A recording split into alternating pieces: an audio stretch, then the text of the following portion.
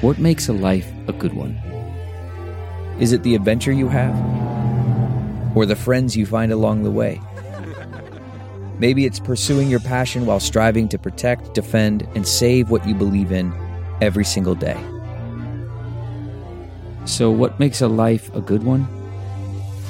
In the Coast Guard, we think it's all of the above and more. But you'll have to find out for yourself. Visit gocoastguard.com to learn more.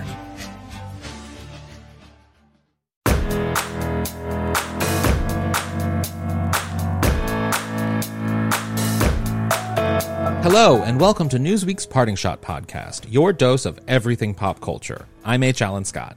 From celebrity interviews to in-depth coverage of what's poppin' in film, TV, books, Broadway, music, and the internet, the Parting Shot podcast is your one-stop shop for everything pop culture. So what are we waiting for? Let's get to it.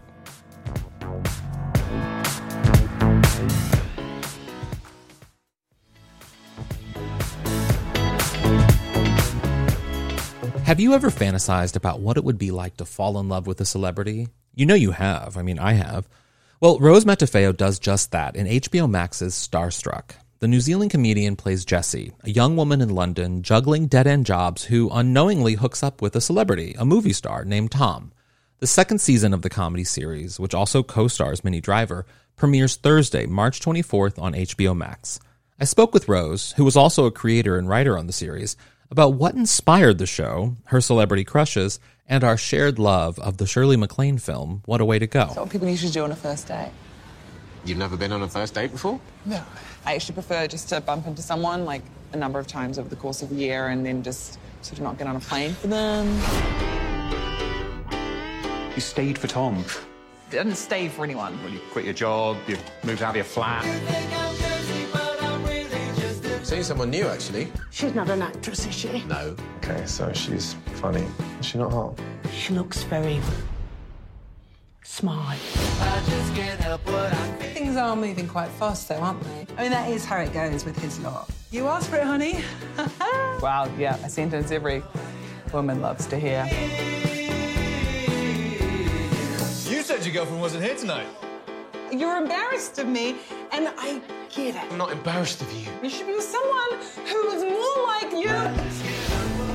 you. So, Rose, the show is so fantastic. It's kind of like everyone's dream in a way. I mean, it's like, for me, I was thinking when I was watching it, I was like, what childhood celebrity that I had a crush on would I love to hook up with? And I'm just going to say it, Tom Cruise. That was my childhood celebrity. Really? Tom Cruise, yes. That's really interesting because I feel like, did you not sense, even as a child, his like intense energy? Like, what was it that made you... Well, it wasn't so much, I didn't know anything about Tom Cruise. It was just Jerry Maguire. And I think I just I more so wanted to be Renee Zellweger than I wanted to be with Tom Cruise. Do you feel me? Totally. No, totally. And actually, I think out of all of the kind of Tom Cruise roles, Jerry Maguire, obviously, like, I think that it's a dangerous blueprint for the type of men you'd be attracted to, though, of like these. Trust me.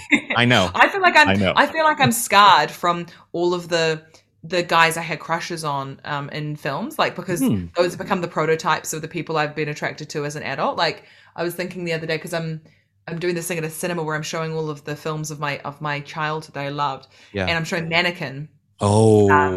Yeah. I know. Blast from the past, right? Who did you like, though?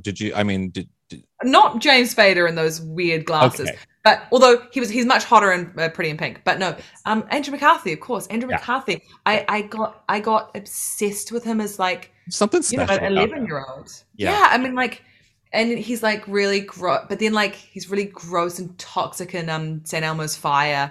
He's just like, dude, run as far as you can in that. But then, and he's great in Pretty in Pink. But anyway, now I have crushes on people. And that's the prototype. That's the type of man that you would find it. Yeah. If only Andrew McCarthy knew that he's the prototype. What I think is so incredible about your show is that it is kind of our childhood selves living out that sort of dream. Although your character didn't know it at first, like, of being with a movie star. Like, what inspired you? What inspired this show, first off? Well, I mean, honestly, it was at a point where I was doing stand-up in the UK. I'd moved to the UK and was trying to think of ways in which to write something for television that would be I don't know, good for me to do, fun for me to do. Yeah. And then the idea for doing a rom-com kind of came about, and I think it was, looking back on the kind of shows that I did stand-up wise, like very much was in my wheelhouse of talking about love and relationships and romance and all of that. So it was kind of a natural choice of I guess genre to explore. Yeah.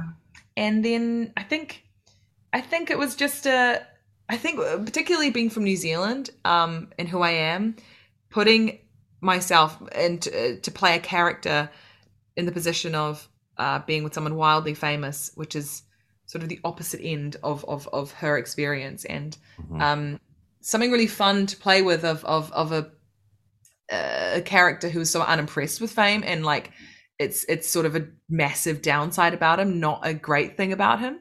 Yeah. Because I think that's true of any fantasy of dating someone famous. It's not that you want to date someone famous, it's because you want to date someone that you just like fell in love with because of who they were on screen. And I think I think that's what the show kind of explores, is actually the annoying reality of having to date someone who's rather famous, and how that kind of, I think, just magnifies every little insecurity. And then it's like a whole nother, relationships are hellish anyway, let alone when you have this added layer of insecurity of this person's wildly famous. Especially if, like, I mean, I found, at least, I live here in LA and I am in comedy, and so I'm around friends who are sort of famous, and that moment where someone sees that famous person you're out with, and then the person gives you the phone to take the picture, as if you're automatically the person who should the picture. You know what it's like. You're a fan as well. Yeah. I'm their friend, for God's sake. Yeah.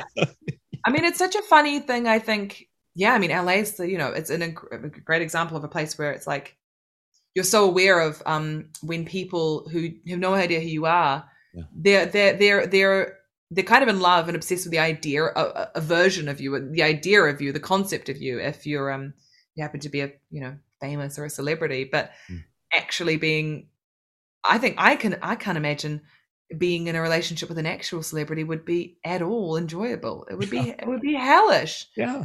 Some of them are nightmares. Yes. A lot of them are nightmares, to be fair. Yes.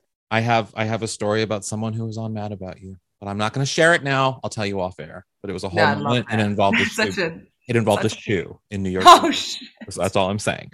So live for that. How much of your character is similar to you? Because it is very much on brand with your comedy and your stand-up. So, like, where's the similarities between the two? I think they're very much, I mean, it's hard to suggest that a character that's in her late 20s from New Zealand who lives in London is a massive stretch for me. A real transformative role. I think though there are differences in that. I think she's a much more confident person than I am. I think she's much more impulsive than I am, or maybe confident in her impulses. I think she but I do think her confidence and her sort of love for life and living is very different to mine. I tend to dwell in the melancholy of of every comedian, maybe that kind of space a lot. And I don't think Jessie is a character like that. I think she's very principled, and she knows who she is, and she's quite confident in herself. Whereas I am a person who will change everything about my personality just for someone to like them for 10 minutes, maybe. Yeah. So it's kind of a weird sort of thing, writing a character who you're playing slightly with aspirational qualities sometimes, and it's kind of like kind of almost like an alter ego thing of like, I wish I did that in that situation, but when she messes up, I go, I can completely understand how she got to that, because I have a lot of love for her. A lot of the things a lot of the times when Jessie messes up, I'm the loudest one in the writer's room, like defending her. Like, you don't know, you don't understand, man. That's something I wanted to ask you. Does the writing of it, I'm just imagining if I was writing a character for myself like this, I would A, write a scene with Brad Pitt, and B, like, do you find you change the way you write based on how you'll act? You know what I mean? Yeah, I mean, I definitely wrote myself into the scene with Minnie Driver for the second series. Like, not an idiot. Like, why did I write that with Nikesh for the first series? Yeah, I will be in that scene. Thank you for the second series. I think there are liberties you take as a writer and who is in control. I think of literally the narrative of your character. Yeah. But I'm so lucky because I've got two other writers in the second series. Alice Snedden and Nick Sampson, who are the ones to check me. They know me. They've known me for many years. And I've said this before, I'll write things and I'll go, but I'll think ahead to when we film it and go, oh, I don't want to be wearing that. Oh, no, I don't want to be, oh, do I have to do that? I have to be standing up that long? Oh, no, maybe we could just rewrite that. And they very quickly remind me that I need to check myself and be a writer in that moment. Yeah. But there are definitely, there's massive advantages to it in the sense that, I've, performing stand-up for so long, I know perhaps where my limitations and also my the things that I think I can do or enjoy doing. So I definitely write towards those things. Definitely wrote in a massive fall in the second series because I just wanted to do that, and I think falling down's funny. So I'm very good at falling down. I do it often. Oh, they're just so much fun. I mean, unless you're in front of a crowd, which I have also done too, which is not as fun. I do. It's so I don't really fully fall down in public that much anymore. Although sometimes, but I often trip because I've got massive feet, and I always wear massive Doc Marten platform boots. Yes, but I don't know if anyone else does this, but when I trip up and I'm alone, I do a little laugh to myself. Oh yeah. Just so if anyone's looking at me, it's for them, not me. It's for them to know she's okay. Yeah. Okay. She's fine with that. She's not embarrassed. Yeah, I have the one line whenever I fall in my platform Doc Martens. Yeah, I'm always like, gravity. It's like a stupid shrug. Who cares? Gravity. We all fall. We all trip sometimes, guys. Fall. Well, so last season, we Tom and Jesse definitely had a moment. And going into this second season, where do we find them? Where is their relationship? Well, I mean, we start smack bang right in the middle of the end of the sixth episode. Not the middle, rather. It's basically starts the moment after the first series ends. So it's on the bus and she's just not gotten off the bus to travel back to New Zealand to live. She's just impulsively stayed on, which is, a sort of grandiose rom-com moment. Lovely. At the end of a story. To begin a story there is quite hectic. And I think it's basically, she has in the first episode a day-long nervous breakdown, and which she says that it finishes, that at the end of that day. It doesn't. It continues for 6 episodes. Yeah. And I think it's sort of just the reality of actually being in a relationship and trying to begin a relationship with that person. And I always felt like it was a funny twist that, you sort of assume the protagonists of a rom-com actually always wants a relationship, but it does turn out Jessie is terrible at relationships and kind of a nightmare. And that's been really fun to play and really fun to write. I think really fun to write towards there's nothing funnier than seeing someone have a moderate nervous breakdown over the course of 6 months. Breakdowns can be funny. Diane Keaton, great. With love, with light, with knowledge, with personal experience. Yeah. Become comedy. Fully. So now rom-coms and Starstruck is sort of a nice little, I guess, love letter in a way to rom-coms in that there is a lot of joy and fun to be had in rom-coms. And it's sort of, people call it a guilty pleasure, but I don't really feel that guilty about loving a rom-com. Like, what were some of the rom-coms? You mentioned Mannequin before, which is a great rom-com, although it's sort of like a different kind of rom-com. What are some of the rom-coms? Kind of where he has sex with a mannequin. Which is, no judgment. No judgment here. No judgment. But what are some that influenced Starstruck? Well, I mean, to be honest, I'm a bit starstruck because I know that you interviewed Renee Zellweger, didn't you? Yes, I have. For your podcast, because she's sort of patron saint of rom-coms for me. Because Bridget Jones was I geeked out so hard. Yeah, it's I don't know what I'd do. My agent saw her in Notting Hill ordering a juice because when she was filming Judy, I think, and I was like, I got stressed even just hearing that story secondhand. I was like, what? But yeah, I mean, I have such love for that character. I think she was just a phenomenal character. Like, and so, like, you know, when I was growing up, I love that film so much. I think so Bridget Jones, I mean, every Nora Ephron film, basically, when Harry Met Sally is one of the best film, well, probably the best film. I mean, my favorite Ephron, in general, one of the best. Yeah, I think Nora, and fucking, I'm a Nancy Meyers gal. I love a Nancy Myers.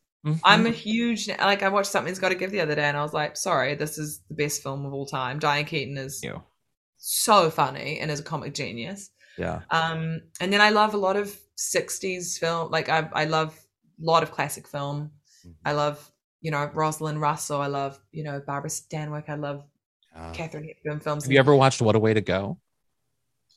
Stop it. No, I'm not going to stop it. I'm going to lean into it. I want to show you. I literally just ordered What a Way to Go. The long poster of it. I'm getting it framed. I'm obsessed with What a Way to Go. It's everything that there ever could be in a film. It is so good. I recommend that to every single person. Same. Every single person. Dick Van Dyke, Dean Martin, Robert Mitchum, Gene Kelly, Paul Newman. Paul Newman in a bathtub. Oh, it's unreal. It's like the weirdest film ever. It makes no sense. It makes no sense, but it's just, I'm so happy. You're like one of the first people who even knows what I'm talking about and I got, you love the poster that I've got. It's stunning, but you need to be talking to more overweight gay men because they love What a Way to Go. Yes. It is the best. Yeah. Oh my God. Yeah, no. That makes me so happy. That makes me so happy. Well, I wanted to ask you about, speaking of, you know, just loving people, Minnie Driver. I mean, Oscar nominated Minnie Driver. I feel like if you have an Oscar nomination, it comes before your name, like you would say lady or dame or whatever. She is so good in this show. She is so incredible. She is so funny. What was it like knowing that Minnie Driver was cast in this show and then working with her, and how did you keep it together? Oh, well, I mean, like, we actively pursued Minnie Driver. I was the one who was writing the letter to Minnie Driver going, please, we love you. I love everything you've done. You know, being like, I think I mentioned in the letter, I was like, I just watched Phantom of the Opera again for the first time in ages, and you're like the funniest thing ever in that film. But she is. She's like the best thing in that film. Yeah. I think just it was unreal that day that the first day she did on the first series was, everyone was like, Minnie Driver's here, guys. Yeah. Karen Main, who was the director of the first series, and Alice and me were just like, I can't believe this is happening.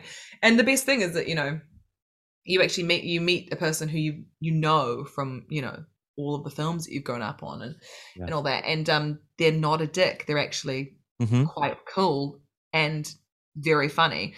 And it's a terrifying thing. It's like a hard thing to come into a series like that, which, you know, the shoot is very fast. Everything happens very quick. We're not the most high budget, you know, show that you'll ever watch. And she just like comes in and just like nails it. Does so much funny improv. Like, and in the second series too, it's like there's a scene with Alice Sneddon, who's, you know, the writer of the show, which we had extra time at the end of the day, and we're like, okay, so I guess Minnie and Alice just do a scene, just do a scene, just make up a scene.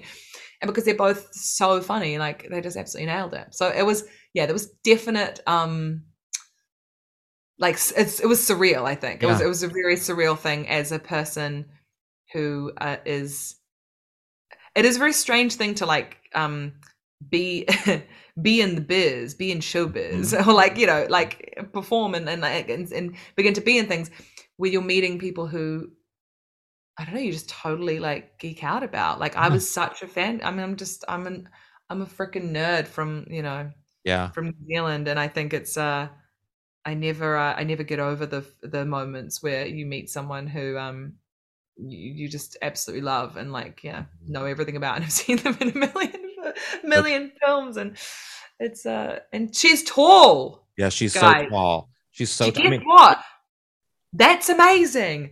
Actors are so tiny. You know this, living in our actors are tiny. Minnie Driver is gorgeous and tall, and I love that about her. Yeah. Well, I need to ask you, my last question for you is, I would imagine, I mean, you obviously started in New Zealand, you've done the comedy in London, and now you've gone international. And my first instinct is to ask you, like, what's the difference between comedy and like in New Zealand versus like in the US? Because having a lot of international friends, I know that you guys can get a little bit more raunchier than we can, or we do oftentimes here. But I also want to ask you, how annoyed are you by people asking you what comedy is like in New Zealand? Because I feel like that probably happens a lot. I think so. I mean, like, more so when I'm, talking about stand-up stuff or all of that. But no, it is funny. It's funny that you even say that, because I mean, I didn't realize that, we are a bit more blue, as you would say, or raunchy in New Zealand. Like it's not until like, the show has gone out in the US, or even like my stand-up show Horn Dog, went out in the US, that I realized I was like, oh, I swear a lot, and I talk about sex a lot, and I talk about things that you wouldn't. Yeah, I don't. As we're coming with all of that stuff, and it's so I think there is definitely difference. There are definitely differences there, but I think I came up at a time, stand up. I started when I was a teenager, but it was sort of a time in which stand up was becoming more and more accessible. YouTube was a thing. I feel so old though. The fact that like to say that, like, I remember when YouTube was invented. Yes, same. I know. What the hell is that? It's really annoying even just to think about it, because it just makes me feel so bad. When you remember when you like, sometimes I go back and watch YouTube videos that, like, I remember like loving as a teenager and stuff, and then you'll see it's just like, this was 13 years ago. Yeah, 13 years ago, this video was uploaded to YouTube. And then you wonder. I did an interview recently with Jabari Banks. He stars in the Bel Air sitcom on Peacock, or drama series on Peacock. And he was telling me he was born in 1998, that he didn't even like have any of those things. And I'm thinking, like, you literally, like, what was I watching when I was 13 years ago? And I was like an adult watching these things, or a teenager watching these things. Yeah. And like, there was a kid out there who just grew up on all of it. It blows me away. I think it's because also, like, I think I've talked about this in my my stand up, like, a little bit, and that I think beyond Gen X, Gen Z, Gen Y, or whatever, I think the most important generational gap is like when the internet became readily available to everyone. That's actually the way bigger chasm, I think, of understanding. And it really is YouTube. References. It is YouTube. YouTube was the instigator for so much internet activity. I feel like that's the marker. 100%. So yes. Anyway, there's a tangent to say that I was, I think, exposed to, a lot of international comedians, like, through that kind of stuff on the internet. Yeah. So I think it's not too much of a stretch to be able to, tailor stuff to suit different crowds. But I definitely do swear a lot less in America when I'm on stage. Well, if we ever encounter each other, please just call me every name in the book. I will welcome it and love it. Well, thank you so much. I really appreciate you doing this. No problem. Thanks for having me.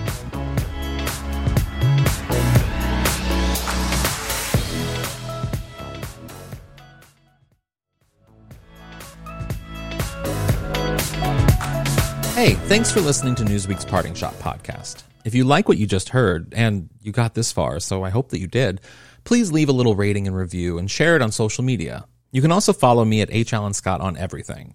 For more on the latest news and podcasts, head to Newsweek.com and follow Newsweek on all social platforms. Stick around tomorrow for my chat with Bridgerton star Simone Ashley. And on Friday, I'll be talking all things Oscars. Who's going to win, who's going to lose, what to watch out for, and so much more. So make sure you're subscribed to the podcast so that you get it the second it drops. Until then, grab a snack, watch something fun, and have a great day.